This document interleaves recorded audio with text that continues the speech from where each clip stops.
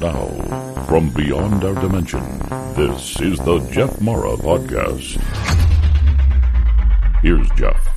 My guest is Krish Anand, award-winning author and counselor, addiction specialist, and documented medical miracle by UCLA Medical Center. He had 2 near-death experiences, and today he's going to share them with us and more.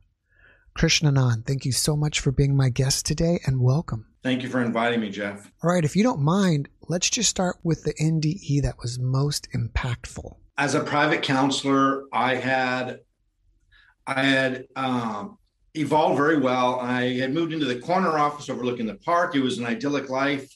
I was very successful, very reputable, saving a lot of people, very important work, very honored to do it. And I also was, of course, always, since my youth, very spiritual and mystical. So I really kind of had it all.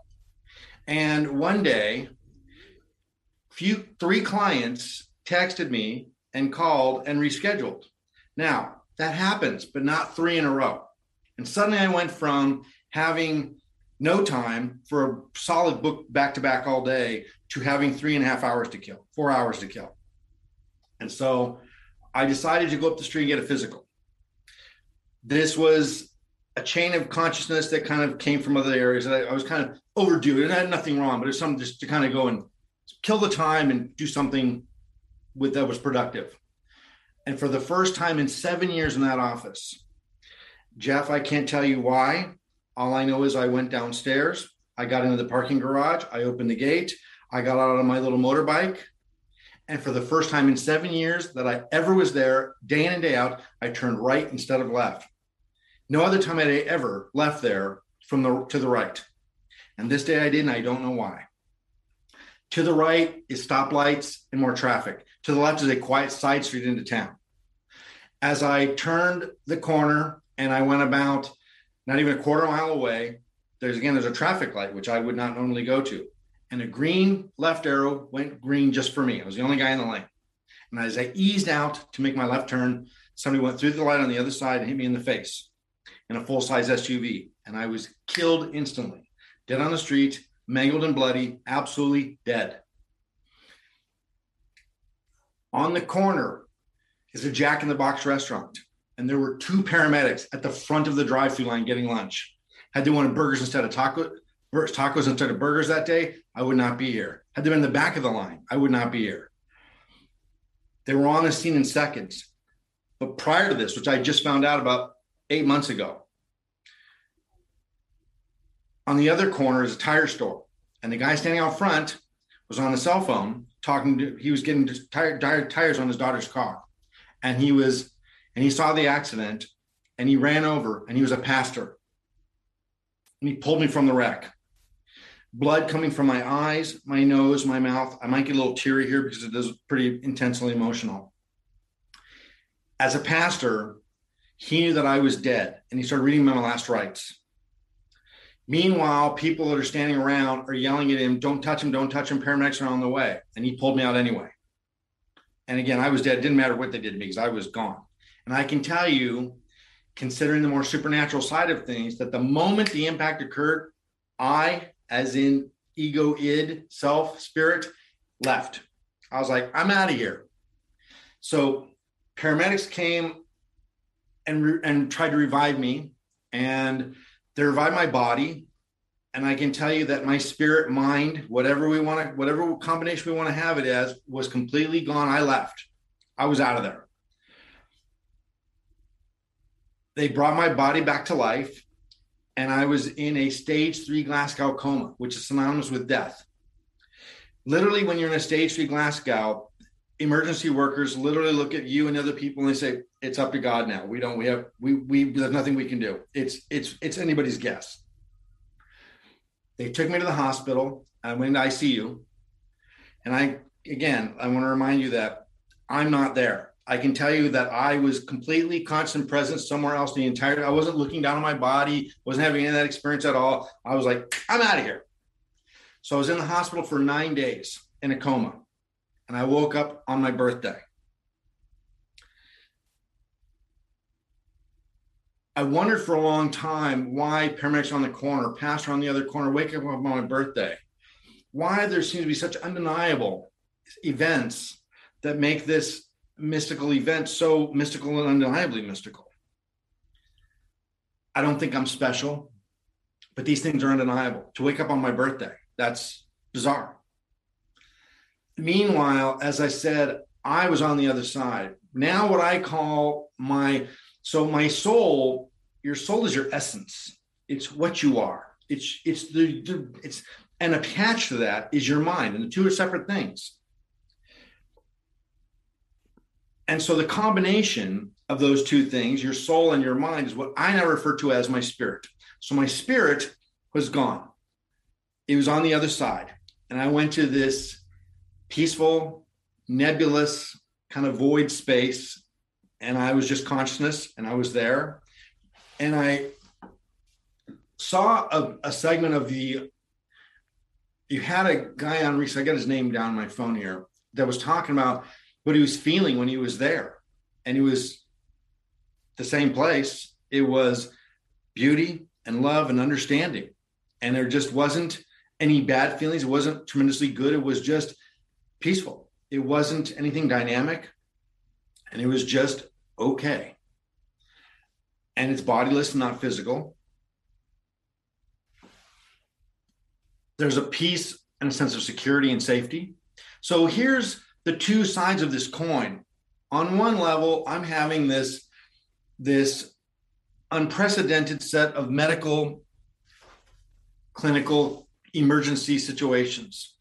In a Glasgow coma, my brain injury was a DAI, which is a diffuse axonal injury, which is where your right and gray matters split and shift. When I woke up from my coma on my birthday, I could not walk or talk. I did not know who my girlfriend of 12 years was, did not know who my son was, didn't even know what a son was, didn't know what a hospital was. And when I say could not walk or talk, Jeff, it wasn't that I was so broken or injured.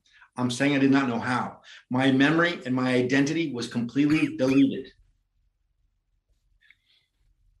We all are basically the collective of our events. Everything we've learned, everything we've seen, everything we've done is our identity. It's who we are. This is what makes up what we are, is our memory, is all the things that have led up to this moment now, the eternal present. And mine was completely deleted. Now, as my spirit, collection of mind and soul, returned to my body, it wasn't this rushing, huge event where I was back. I remained in both places simultaneously. I was experiencing both, and I was far more on the other side, what I now call the portal, what the Buddhists would call what the Tibetan Buddhists call the bardo. I refer to it as the portal because that just made sense to me. And while my soul had re-entered my body to reanimate my body, I was still laying, I couldn't move. And I was far more on the other side. I was very aware of where I was. And I was very hazily aware of hospitals and beds and all that kind of stuff. It was kind of in and out, but it's very hard to describe in ways that someone who has experienced it can reference it. But again, it's ineffable. And I was experiencing both dimensions at one time. All right. So while you were in your coma, did you go to another realm and have a life review or see beings or anything?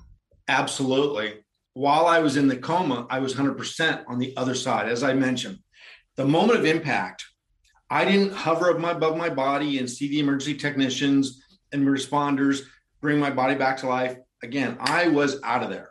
And I was consciously aware of, like, I wasn't scared. I wasn't terrified. I wasn't angry. I was just like, you know what? This is terrible. I'm out of here. Like, I don't need to be around for this. I do not need to be around for this. And so I catapulted, basically teleported to this other dimension that's bodiless and not physical. And I was just consciousness. And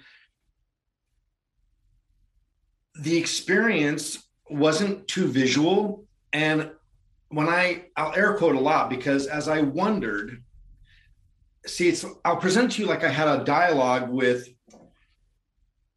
presence, a presence that was there. And the presence was more than a presence, but a system of presences. Angels, demigods, whatever we want to call it, it's intelligence, and it's pure and it's good. And so I'll present you like a dialogue, but it's not quite like that, because I would not really wonder anything. When I was there, you just know, you just understand. And so you don't really wonder and then get answers. You just know. And it's all kind of simultaneous. So again, I'll present it to you like a dialogue, because it's the best way we can try to follow along and understand it. So, and again, I'll air quote and say, for example, a lot, because again, it was just a thought transference event. An NDE person in the IANS, International Association of Near-Death Studies, heard some of this, and he said, he gave me the right word for it. He said, so you uploaded all this information. That's exactly right. It just kind of got uploaded. And so when I wondered, where's all the angels and the passed on loved ones and all the bright lights and, the tunnel light and all this, where's all that stuff? And I was told everyone's NDE is very different and unique. And they weren't saying NDE. Everyone's death experience is unique, because everyone processes things in a different way. What's given to them is what they can handle. Many people need the comfort, the consolence of loved ones, pets, etc., things that are familiar to them, to adjust to this traumatic experience, the angels, etc. And I was asked, do you need that? And I was like, nope, I'm good. I wasn't wondering this because I felt left out or neglected. I wasn't really curious. It was just there. As time goes on, you come back to normal, so to speak. That's when you wonder, again, you start to see it as a kind of a dialogue. Like, I would wonder these things. And so what was explained to me very clearly was the death experience for everyone is unique to them, their psyche. And it's been suggested to me, which makes a lot of sense, that the reason I didn't require any of these consolences and comforts was because I got it. I get it. I wasn't intimidated. I wasn't terrified. I wasn't nervous. I wasn't anything. And because of a lifetime, this happened when I was 48. It was 7-8 years ago now. And so I already had a lifetime of not just spirituality, Jeff, but I've spent my life becoming a master in many fields of spirituality. I'm a practicing, degree credentialed ceremonial magician, 3rd degree in the OTO. I was already a master alchemist, trained at Flamel College and tutored by Dennis Hawk. And so I've been making mysticism and spiritual paths and religions my life since I was in my youth. And so what was inferred or told to me, uploaded, was that, again, the question was, do you need any of that stuff? And I was like, nope, I'm good. I really get it. And I honestly was feeling more like, nope, I'm good. I don't need any of that stuff. And I just want to enjoy the time while I'm here, because it's nice to just take a break. And you are in total, complete comfort and peace. Imagine if you can. It sounds so fundamental, and it sounds so insignificant, trivial, I should say. It sounds so trivial. But try to truly imagine this. Imagine for just a moment that you had just a moment of complete and total clarity, and that everything that you perceived was okay. Not one thing is out of order, out of shape, out of sorts. Not one thing in your existence, in all of existence, is wrong. And that's basically how it kind of felt. There's air quotes again, that it was just a sublime and peaceful and contentment. And it was already understood that it was a temporary situation. There wasn't a dialogue of, do I have to go back? I don't want to go back. Do you want to go back? Wasn't anything like that. Again, it was all uploaded. Here's what's happening. Here's what is going to happen. And you also get part of the standard of the death experience. Notice I'm not saying near death, because even when you die and don't come back, the standard of this that most people don't retain into their next life and birth is the life review and life preview. Many people in NDE report on the life review, where you get your life flashes before your eyes and you see the events. And few people report on remembering and retaining the life preview. The life review and preview are very essential to the spiritual government, the spiritual agents, because these two occurrences are revealing to you what you did wrong, what you did right, what you could have done better, spiritually, materially as well. And it's not a punishment. It's not a chastisement. It's an exposure so that you can learn in a very beneficial and beautiful way and undeniable way what you can be and what you could do better. And the life preview, which very few people retain, is where you get a glimpse as to where you're going in your next life. And in the NDE case, back to your life, you're getting a preview of what you can expect. The review helps you put it into context as to why what's being previewed is coming. These good things, these bad things that are going to be happening in the future, here's why. Because you did these things, and these are called the rules of karma. This is the bonding agent, the material phenomena of our spirit, is the energy of karma. And so, again, when you're in the portal, the bardo, you have this complete clarity, and you don't even have the capacity to think, well, that sucks. Like, well, that's good. It's not like that. Everything's good. And you know that everything that's so-called bad that you're previewing, that you did or are going to experience in the future, it's just okay. It's just fine. It's the way it's supposed to be. And you're at total peace with it. And I don't feel that the peace and acceptance that I was experiencing, or anybody experiences, is given to you. I think, again, that it's a feature of having the in-between state where you're not bound by your ego, by your identity, by your body, all these things that make you you. You're liberated from that almost entirely. Your mind's still there. So you're still the collection of your past events and thoughts, and yet you're completely immune to them. From listening to your story, it seems like that this whole experience was supposed to happen. If you agree, why do you think it is or was? That's probably the biggest and most common question, naturally, that automatically. I can tell you, when I was laying in a hospital, and I will get tears. What I went through was very hard.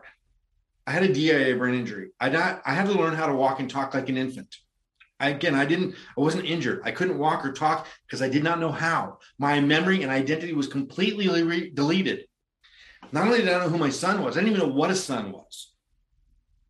And yet, I'm also having these fairly clear awarenesses of a collection of past lives, everyone that I'm looking at, whether it's the nurse at the hospital or my girlfriend or my son.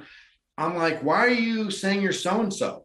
You're not so-and-so. You're not this person with this name. And I would see them as a collection of existences. And so the common question from the beginning with people I just ran into in the cafeteria, when I was able to get to the cafeteria, which I went in a wheelchair, was, why do you suppose this happened? What's the meaning of it? This clearly happened for a profound reason. What is it? My answer at the time, Jeff, was, I don't give a shit. It wasn't worth it. I'm suffering. This is terrible. I mean, I was in no pain, none. I couldn't feel my body, but my life was over. I went to bed one night, and when I woke up next, it was completely, irreversibly altered. And I mean completely and tragically so. Literally went to bed one night, and the next time I woke up, I had no idea who I was, where I was, couldn't function, couldn't walk, couldn't talk. And so for a long time, the concept of it having a purpose, I really didn't care. I didn't care what it was. All I knew is that it sucked. Over time, of course, you start to come to terms with, you want to know why. And it wasn't because I feel like I'm important. It's because I didn't want to miss the point. It was very clear to me that the spiritual agents, the spiritual government, went way out of its way to design this event in such intricate detail, with the paramedic on the corner, the pastor on the other corner. That could have been anybody. Why on waking up on my birthday, that this collection was so carefully orchestrated and designed that it was undeniably supernatural. And I didn't need the meaning or purpose of it because I needed to find direction for my life. I knew what the direction of my life was, and that never changed, the spiritual direction. It was, I didn't want to miss what they went out of their way to show me. I didn't want to screw that up. I didn't want to disrespect, because whatever forces were doing this went to so much detail, went to so much trouble. I just didn't want to let them down. And that was my biggest fear, is that I just didn't want to let them down and miss the point. So many people emerge from their NDE and they feel that their purpose is to share it with the world. To some extent, yes. I'm an award-winning author. I'm a presenter, a life coach, a counselor. I've been on the circuit teaching and educating and training people for many, many years on various areas of life. I've been in mysticism and spirituality for most of my life. And so certainly I have been endowed with the skill to communicate. I win awards as an author. I've won 6 awards because I'm an evocative writer. I'm a creative narrative writer, and I'm evocative. And so certainly I feel the most alive, and the only time I'm really truly peaceful and feeling satisfied and fulfilled in life is when I'm writing and creating, expressing things in ways, beautiful, profound things in ways that people, without having to have the experience itself, would not be able to understand. And I want to give that as a gift to them. And certainly, I feel that as a somewhat accomplished and experienced author, presenter, speaker, etc., funny time for that, is to convert those skills and that experience to be able to share not just the experience, but in a way that has a unique brand that is my brand, which is, again, evocative and visceral. So sure, I didn't gain anything in the sense that I suddenly found a new direction. Honestly, Jeff, between you and I, when I went to the convention of IONS, now understand that when I was living in Washington, I never even heard of a near-death experience. I never heard the term NDE before. I mean, I'm sure I'd heard of it, but it wasn't anything that stuck with me. And I was having coffee with this guy that I coincidentally met in kind of a bizarre situation. And this guy, I'm sharing some of my story with him, and he says, "Oh my God, you had an NDE." And I said, "What?" And that's the first time I ever heard the term. And then he says to me that the IONS, International Association of Near-Death Studies, is having their annual convention in Seattle in a month. And then I realized why I was suddenly in Washington. And when I went there are hundreds and hundreds of people, workshops, presentations, and I'm like, thankfully, I get some answers. I get to connect with a community that, instead of feeling so isolated and alone with this, because nobody can relate to me, no regular people can. I mean, I've lost touch with everybody. And what I found is the same thing I have as an author, as I work with addiction studies and innovate methods and practices that change people's lives, is that these people had these profound experiences, but most of them could not relay or communicate it properly. And I felt that that's something I had the gift to do, and I have the ability to do. And I went on a mission to start to do it in my own way, just, of course, share the experience in my own brand, which is, usually evocative and a little bit funny and a little bit ironic and tragic and all those kind of things. Most people, when I met them at the convention, I'd say 85% of them, and now please pardon me, I was very cynical and had a kind of a jaded attitude because what I was going through was very intense, and I was in a pretty bad mood for quite a while. and yet still in a beautiful mood too, because of what I was able to experience. But most of these people that I would see in the NDE circuit, so to speak, these were very materialistic people that were living very material lives, and then their death experience woke them up and they became more spiritually oriented. That's very common. And I'm thinking, okay, I know it happened to you. You were asleep. I get that. You had to have something that's severe to shock you awake to spiritual things, to things that are true and absolute. But I don't know what happened to me. I was already living a spiritual life. I was already deep entrenched in mysticism. So again, you look for that purpose. I don't think that my experience is any more profound or valuable than anybody else's. I only know that I have my own spin and my own way to communicate that and share it, as I've already been an established author, was already innovating techniques and methods to help people and rescue them from many, many things.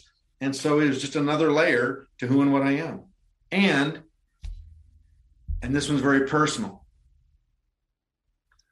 To be very blunt, we all develop attachments, and these attachments in our material lives put up as blocks between us and our spiritual life. The Buddha spoke of this, all the gurus speak of this, attachments, our material attachments, whether it's possessions or even family love, that these things prove as barriers. Now, I was already living a very spiritual life, but I was also very involved in my career and my partner, very much in love. And basically, I suspect that the God spiritual agency said, you can get to another octave, but you got to let these things go. And so it's an opportunity. And they took a wrecking ball to my attachments. There was nothing wrong with that. There was nothing wrong with my relationships and my career. It was a wonderful situation where I was helping a lot of people. But certainly where the priorities were in my heart, where was God versus where was my loving partner, they were pretty even. And, in the spiritual path, God's got to come first, 100%.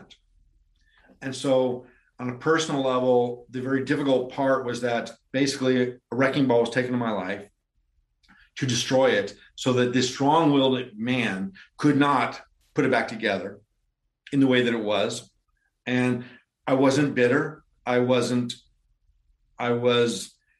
disappointed because I didn't know anything else but the life I'd built when it started to finally come back after 18 months of no memory. And now I'm more than at peace. Now I'm grateful that the spiritual loving agency went this far out of its way just to give me an opportunity to try to grow and evolve even more, as it does with everybody. These people that were living material lives, and now they're woke up. Well, I was already living a spiritual life. So I was woke up to a higher octave.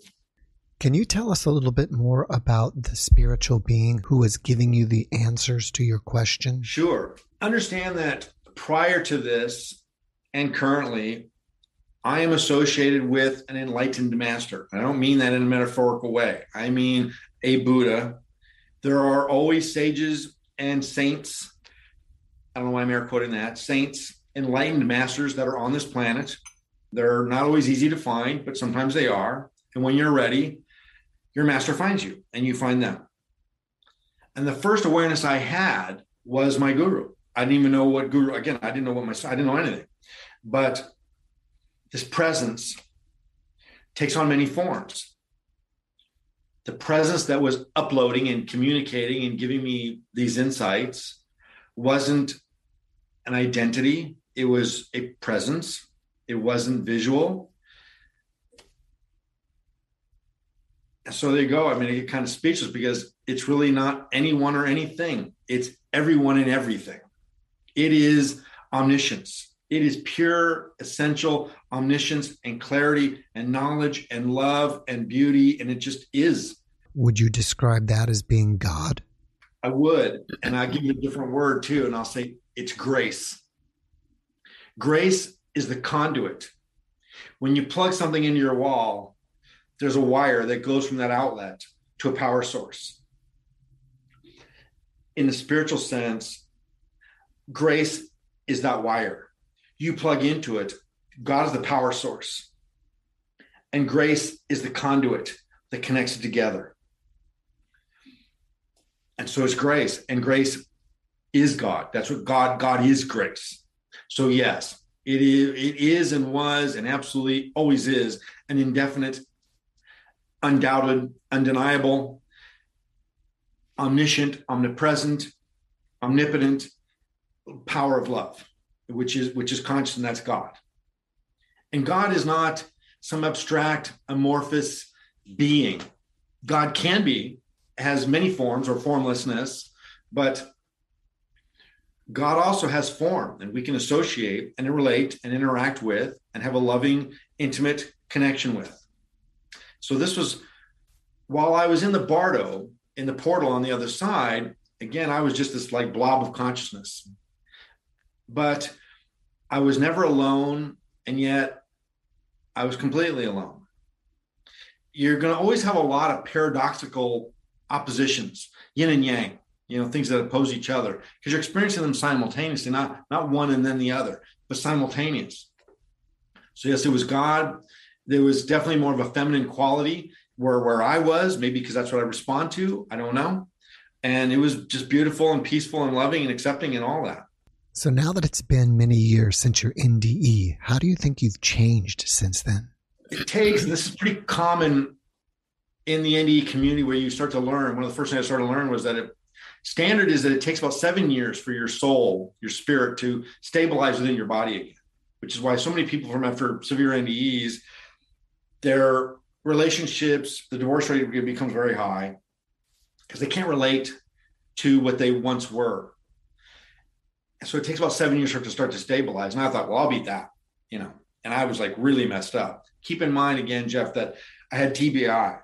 I had brain injury that was so severe, DAI, that I had to learn how to walk. I could not focus. I could not concentrate. I was not here. So for a long time for me, I was simply trying to function. Keep in mind that I didn't just have an NDE. I again, couldn't walk, couldn't talk, and had such a severe brain trauma that UCLA deemed me that medical miracle. They were like, we don't know what they studied me for 3 days because they couldn't understand how I'm doing what I'm doing. I said, I don't know. You tell me. And so I didn't have the luxury of being able to conceive, perceive, cognizate, contemplate. I was literally just trying to survive all the time, emotionally and mentally and spiritually. And once my soul and spirit settled in my body, and I was able to start to take care of myself again and start to come back and get perspective, I would say the change really is that my outside life is very, very different. I have detached from so many things that were still healthy and wonderful, but were not serving my spiritual journey as much. And I mostly retired from my practice as a clinical behavioral counselor. And now I was always doing some mystical training and spiritual counseling and advising, but on a small scale. That has become the mainstay, and my behavioral counseling is the small part. So it shifted my direction, and it became intolerable. Anything that I was involved with that wasn't almost directly spiritually related, there was always two sides of life. There's my material life and my spiritual life. I kept them somewhat separate. For me, it was all spiritual, but yet to function in the world. And so again, it flip-flopped. My material life, behavioral counseling, authoring, presenting, speaking, touring, etc., that still takes place. It's just that it's almost all exclusively focused on spiritual terms and mystical paths and teaching and counseling and training in that area now. All right. Well, in the beginning, I mentioned that you had 2 NDEs. Can you take us through your first one? Barely, because I was just born. When I was born as what's called a nuchal baby, which is when your umbilical cord is wrapped around your neck. So I was born with the umbilical cord around my neck, and when I emerged from the womb, I died instantly. And so they brought me back to life. Now, I've known about this event my whole life, but it didn't mean anything to me. Since I started to learn for many years, and the culture and the community that started to educate me and enlighten me on what NDE is about, when I went to that first IONS convention, suddenly, as I'm reading and studying the the phenomena of NDE, I'm like, oh my God, that explains a lot. It's, again, very common standard that NDEers will come back with many skills and perceptions and traits, psychic abilities, et cetera, that they did not have before. Basically, what happens when you're over there, you kind of get rewired. And when you come back, some of it carries over and doesn't unwire for a while, sometimes not at all, if you keep it maintained. And when I read about the residual effects of NDE and studied this, it suddenly became clear. I'm like, oh my God, my NDE at birth brought over all this stuff. I mean, I've always been intuitive and psychic, so to speak. I don't like that term so much. Solar is air quoted, but I had perceptions and of past life too. When I was 2 years old, I'm thinking, who are you people? Why do you think you're my parents? You're not. I don't know who my parents are, but you're not them. And I don't know who I am, but I know I'm not this kid Scott you keep talking to. And I was very frustrated when I was 2 and 3 years old. I'm having this battery of cognizant thoughts, and I'm thinking, this is not normal. You're 3. You should not be having these kind of thoughts. How do I even have the kind of thoughts? And I thought it was kind of weird that I'm having these thoughts. And it was somewhat challenging and difficult because I realized early on, by the time I'm like 3, 4, and 5, I'm like, don't talk about this stuff. Because if you do, they want to go make you see somebody. And so I just wanted to kind of keep it quiet. The intuitive capacity that I've had all my life, I realize that that's from past life accumulation of work carried over, because those are called sanskars in Sanskrit. That's where karma is different than your sanskars. And so they're carryovers. And also because I had the death experience when I was born. And so I carried over a lot of residual abilities. Have you ever gotten hypnosis to try to pick up any more of that experience? No. Well, I am a certified clinical trained hypnotherapist, and I'm like really good. And so I've done with a lot of past life regression with clients. Personally, Jeff, I don't know how this is going to sound, but I'll just tell you the truth. I don't bother. It has no value to me. I don't need to know. It's like when I was in the hospital, when I first started to be able to utter some words, and they're explaining me all this stuff. You were hit in the face by a truck and blah, blah, blah, blah, blah, and you died. We brought you back, and here's your family, and here's a hospital, and you're going to be nice to you. And I'm like listening to this, and I'm thinking, well, there's 3 minutes of my life I'll never get back. I don't really give a crap how I got here. I didn't know how to get out. And so I didn't find any value in reviewing what went before, unless it could possibly help contribute to what I was going to do in the future. And so similar with past lives, I have very, very accurate memories of multiple past lives. I mean, I'm writing a book on my past life. We're talking dozens. Very clear. Extremely clear as my memories in this life. But most of them are common average lives where nothing eventful takes place. The only ones that I really want to retain and interact with are the ones that are part of the progression of my spiritual journey to become enlightened and realized. Other than that, I have no value for them. So I do spend some time with meditating on, contemplating, resurrecting, evoking, invoking my past lives that are directly spiritually related to my path and process of enlightenment. But other than that, I'm not interested. All right. Well, how did you get the name Krishnanand? And does it have anything to do with your NDE? Yes and no. I like your question. That's a clever way to ask it too. So in 2010, I was in India. It was like my 4th or 5th visit. And I was with my guru, which again, he is an enlightened master. He's not just some teacher. This like the bona fide, legit, real thing. And it's mind blowing to be in their presence. And so I asked for a name change. I asked if he would honor with me and grace me with a change of name to give me a more spiritual identity, kind of an initiation kind of thing. And it's not big formal. There's not some ceremony or anything like that. And he gave me the name Krishnanand. Now, I am a Krishna devotee. I'm devoted to the divine love form of God that is Krishna and Radha Krishna. And so Krishnanand, Anand means bliss, and Krishna is the personal loving form of God in Sanatana Dharma or Hinduism as you know it. And so he gave me this name of being Krishna's bliss, I'm so unworthy of that. I'm not even near anywhere worthy of that. And so that's my spiritual name. And while I continue to live and work in the world, that was my private name amongst other devotees that are on the path that I'm on. They would know me that way. But to the rest of the world, I was Scott because Krishnananda was just too complicated. With the confusion of the death experience, and as it was ongoing, and I was constantly trying to find my identity and my way every day for 18 months, I barely knew who I was. It occurred to me a couple years in that I'm going by the wrong identity. I kind of woke up and had a vision, and the vision was saying, dude, you're not Scott anymore. Scott died. He was killed, like 100%. You have an opportunity to assume and adapt and adopt your full identity as Krishnananda, not Scott. Scott's dead. You've been reincarnated as yourself in this body. You went through the whole reincarnation process, but you reincarnated, and that you need to go by your actual name. And I was in Washington at the time, and I remember this series of days where I was having these events occurring with this message of being very clear to me that you're not Scott, you're Krishnananda. And the moment I decided to, from then on, take that name, introduce myself that way, all I can tell you is my luck and my karma shifted. I went from being confused and having a hard time recovering mentally and physically from the injuries to suddenly on a very quick and rapid path to recovery and restoration. Do you think your NDE led you into this path of studying Hinduism?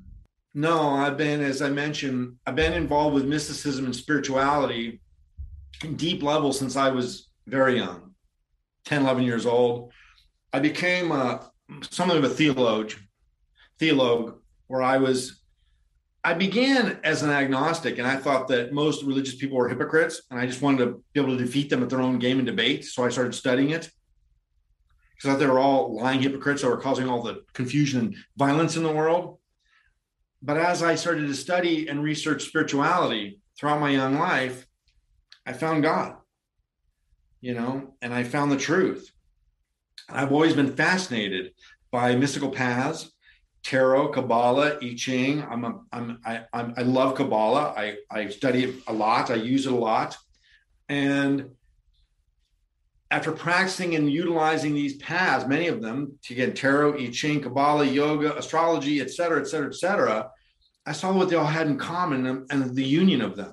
And so I know that my quest was really, I wanted to get to the core. I wanted to go down the rabbit hole and find the source. What was the true first primary original source of religion and spirituality? That had to be the place to begin. It was where it began. As I went down that rabbit hole and I went through all the religions one by one and dissected them and analyzed them, what their origins and sources were, it was like a domino thing. Okay, so this one didn't start, it wasn't the original one. It came from this. This one came from that. That one came from this. So I kept going back down until I found Sanatana Dharma, what you and other people know as Hinduism. Sanatana Dharma is its actual name, and it means literally eternal truth. And sure enough, Sanatana Dharma was volumes of knowledge and information that addresses every part of your being and existence accurately, scientifically. It's not about belief and faith and just believing in things. It's logical, it's smart, it's like a science of spirituality. And so I knew I was home. I noticed next to you it says spiritualtriangle.com, and it looks like there's a triangle in the illustration. So what is the spiritual triangle? Spiritual triangle is, so LifeMind down here is my clinical website where my clinical services and my books are at. And that's my private practice. Spiritualtriangle.com is where I offer mystical services and training. So the symbol you see up here is spiritual triangle itself. Pythagoras, the mystic and numerologist, profound man in history, developed the divine, I don't get the math right, excuse me. The bottom line is this: astrology, tarot, numerology, and sacred geometry all align perfectly. and they're not, and they've been separated over centuries. But when you get right down to it, they belong together. They all work together. They're synthesized. And so after using and practicing and using Spiritual Triangle to do readings and provide training and insights to people for many years, again, as I became Christian, as I took on my full name full time, I was getting these visions again. And one of the visions was, well, if tarot fits into Spiritual Triangle, then tarot comes from Kabbalah. So why wouldn't you just use Tree of Life?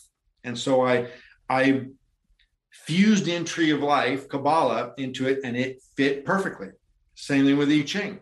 There's 64 hexagrams in the I Ching. I mean, not hexagrams in the I Ching. And I'm like, well, this is all numbers too. And same thing. So what I developed was already developed for hundreds of years, was the synthesis of astrology, tarot, sacred geometry, and numerology. And then I added I Ching and Kabbalah with it. And so it's a profound system of divination and insights. And again, when I say divination, Jeff, I don't really offer the service of predicting the future. Your future is going to happen. You don't need anybody to predict it for you. What this system does, it provides you insights into who you are, how you are, why you are, and what your opportunities are. What's likely going to happen if you turn right, what's likely going to happen when you turn left. So you can choose and make more clear thoughts and decisions about where you're going with your life. And again, it's primarily done in a spiritual context. Many people seek me out for wanting to know if they're going to get a raise at work and they're going to get married and all these material ambitions. And I provide that too, but that's layered beneath, because what I really offer is spiritual insight for them to be able to see their own spiritual journey and how to evolve and continue to evolve spiritually. Has your NDE faded over the years, or is it still as real today as the day it happened? Again, for the first 2 years, I was equally on the other side as I was on this side. I mean, it was very confusing, like literally hard to realize like where I was and where and who I was relating to. And that needed to go away because I could not function in the world. I was functioning fine, but it was very hard to do. As it started to shift and settle down, as my memory started to come back, that started to diminish some, but not so much as in went away. It became less pervasive. It became less intrusive. In the early days, it was there all the time, and I could not look away from it. And as time went on, as I started to settle in, my spirit started to settle back into my body, I had more of a choice in the matter. I could turn and lean into it and look into it, or I could turn and look out of it. If I had to drive my car, I could turn and look out and look at the road instead, which is very beneficial. So it's become more of a, not less or more. It's become more of my own will, whichever I want to focus on. Now, again, it's pervasive. It's a constant awareness, not any less than the first day. But again, if I've got things I've got to do in the material world, I can kind of turn that volume down, and I can turn this one up at will. Can you tell us about your book and where to find it? Sure. The first 4 books that I have out that I've won some awards for, this is before my NDE, before my death experience. And you can just Google my born name, Scott Spackey, and I think it's on here. So if you go to LifeMind, there is a Scott's Books tab on that, and it shows all my books, the awards, and some of the reviews and things like that. And of course, I'm on Amazon, Barnes & Noble, anywhere you buy books. And all my books are international. They're in audio, they're in print, they're also in ebook, and they're also in audio. And I'm the voice on the audio too. It's a lot of work. And so those 4 were mostly composed before my death experience. A few things were added on afterwards, which a stone's throw, that deserves a whole topic on its own. That book is a mind-bending phenomenon, and it was deliberate. But the new book that I'm working on now to explain, expose, and offer the death experience and the entire spectrum of the event itself is what I'm working on. And that's in the early stage, not beginning anymore, because I've got a rough draft on almost all the chapters. But what this is an epic journey. It's called In the Light. It's an epic journey of reincarnations. Notice I said plural, reincarnations. I'm exposing the lifetimes that I've had and that I can recall, that I'm meditating to recall, that are specific to my spiritual journey and religious journey. So we get to experience is the origins, eyewitness perspectives of the origins and foundations of some of our world's religions and spiritual paths and philosophies, from Kabbalah again to Judaism to Christianity, and where I was when these things were first occurring and establishing themselves, and how I interact with them along the way, and how they contribute to my overall growth and journey spiritually. In addition to that, the book also is describing my actual death experience and event itself and reincarnation process. So this is In the Light, an epic journey through reincarnations, and it's being written. I'm working on it every day. It's a profound, exciting thing to share, and I hope people will get a big kick out of it. Matter of fact, I'm going to be leaving for Egypt. Again, I run on a lot of visions. They usually happen around 3 or 4 in the morning. I don't know why. Thankfully, I sleep really well, but the visions come, and I know the difference between my thoughts and what's being transmitted to me. They just have a different clarity to them, completely different. Like they're just not mine. Mine don't have that kind of clarity. Mine are just normal. And the clarity thoughts are being transmitted from like the other side, from the bar of the portal. And part of what needs to be exposed and talked about, one of the primary stories within In the Light takes place in Egypt. And so I'm getting on a plane on the 5th, and I'll be spending about a week in Egypt to visit some sites that most people never heard of, nobody would even go to. I'll probably go see the pyramids because I'm going to be there, but other than that, it's not really like on my agenda. So it's hopefully I can get some interest in this and keep people in tune. And it's going to be a blog to book experience where people will be able to tune in and see the past lives as they unfold as I'm writing them. And so they don't have to wait for it to be published.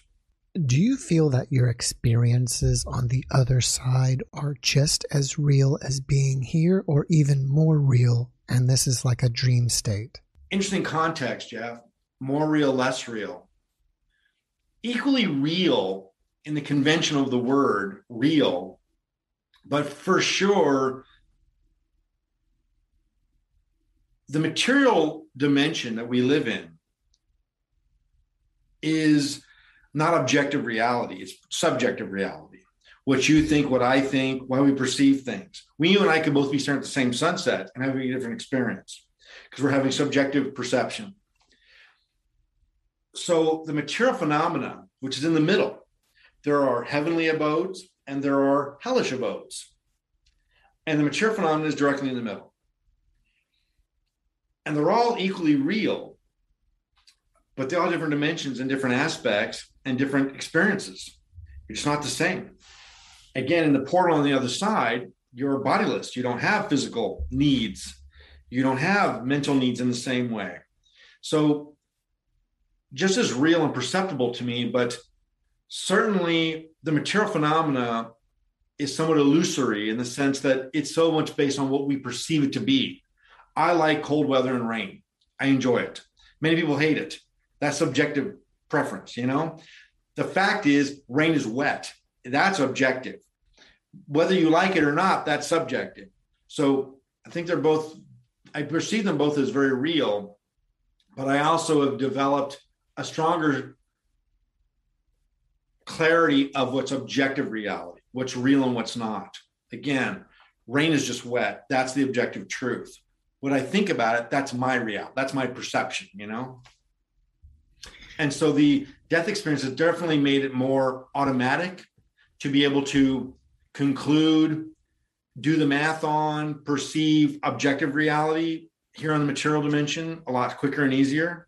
After watching this podcast, people may want to reach out to you and ask you questions or chit-chat with you. Are you open to that? And if so, how should they reach out to you?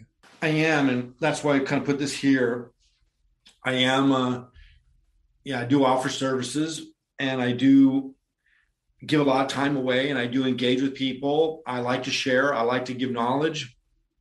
I enjoy that. Gives the purpose and direction of my life. So here is the spiritualtriangle.com website.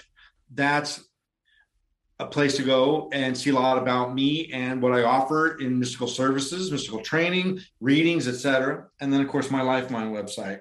And I'd like to offer you, Jeff, I mean, I can't do a lot of them, but because the readings that I do, some of them are comprehensive. They cover your entire life. And they're like dead on. They're unbelievable. And there's also smaller versions of that, like Life Purpose. So the Life Purpose reading still takes me a good hour or two to do per person because it's custom made. It's not computer algorithms. And I would like to offer, I can only give two because they take a while. They're a lot of work. But I'd like to offer any people that watch this, the first two people that go on the Spiritual Triangle and get the and contact me through the contact and email me with 93 and mention your name, they'll get a free reading. And they can take a look at the other ones that are offered there. Thank you for that offer, Krishnanand. And before we finish up, can you leave us with one last positive message? We spend so much of our energy, of our time, of our spirit, of our soul, of our passion, pursuing pleasure. Don't bother. Pursue fulfillment. Pleasures for your senses. Things taste good, they feel good, they look good. Fulfillment goes to your spirit. Now, fulfillment's harder to attain. Pleasure is easy. Go buy it, go get it, go eat it, go drink it, whatever it may be. Fulfillment requires discipline, commitment, sacrifice, effort. But when you achieve something of meaning, it comes with a side dose of pleasure. It feels good too, but not just when you're doing it. See, pleasure gives you pleasure while you're experiencing it, the ice cream you're eating. Afterwards, you don't feel so good. Before, you're just in a state of desire. Fulfillment comes with a side of pleasure, and it feels good before you're doing it, while you're desiring it, planning it, plotting it, anticipating it. It feels good while you're doing it, and it continues to feel good long after you've completed it. So what I try to emphasize to people is to pursue fulfillment, not pleasure. Thank you for that message. And Krishnanand, thank you so much again for being our guest today. I really appreciate you, and I wish you the best. Thank you for inviting me, and I appreciate you too. Thank you very much. And thank you, everyone who tunes into your program. All right. Have a great rest of your day. Thank you. Thanks for watching the Jeff Mara podcast. I really appreciate you. Another way to show support is through YouTube memberships. And if you do, there are loyalty badges and other perks depending on your level of membership. All you need to do is click the join button underneath the video to find out more. Thank you for your support.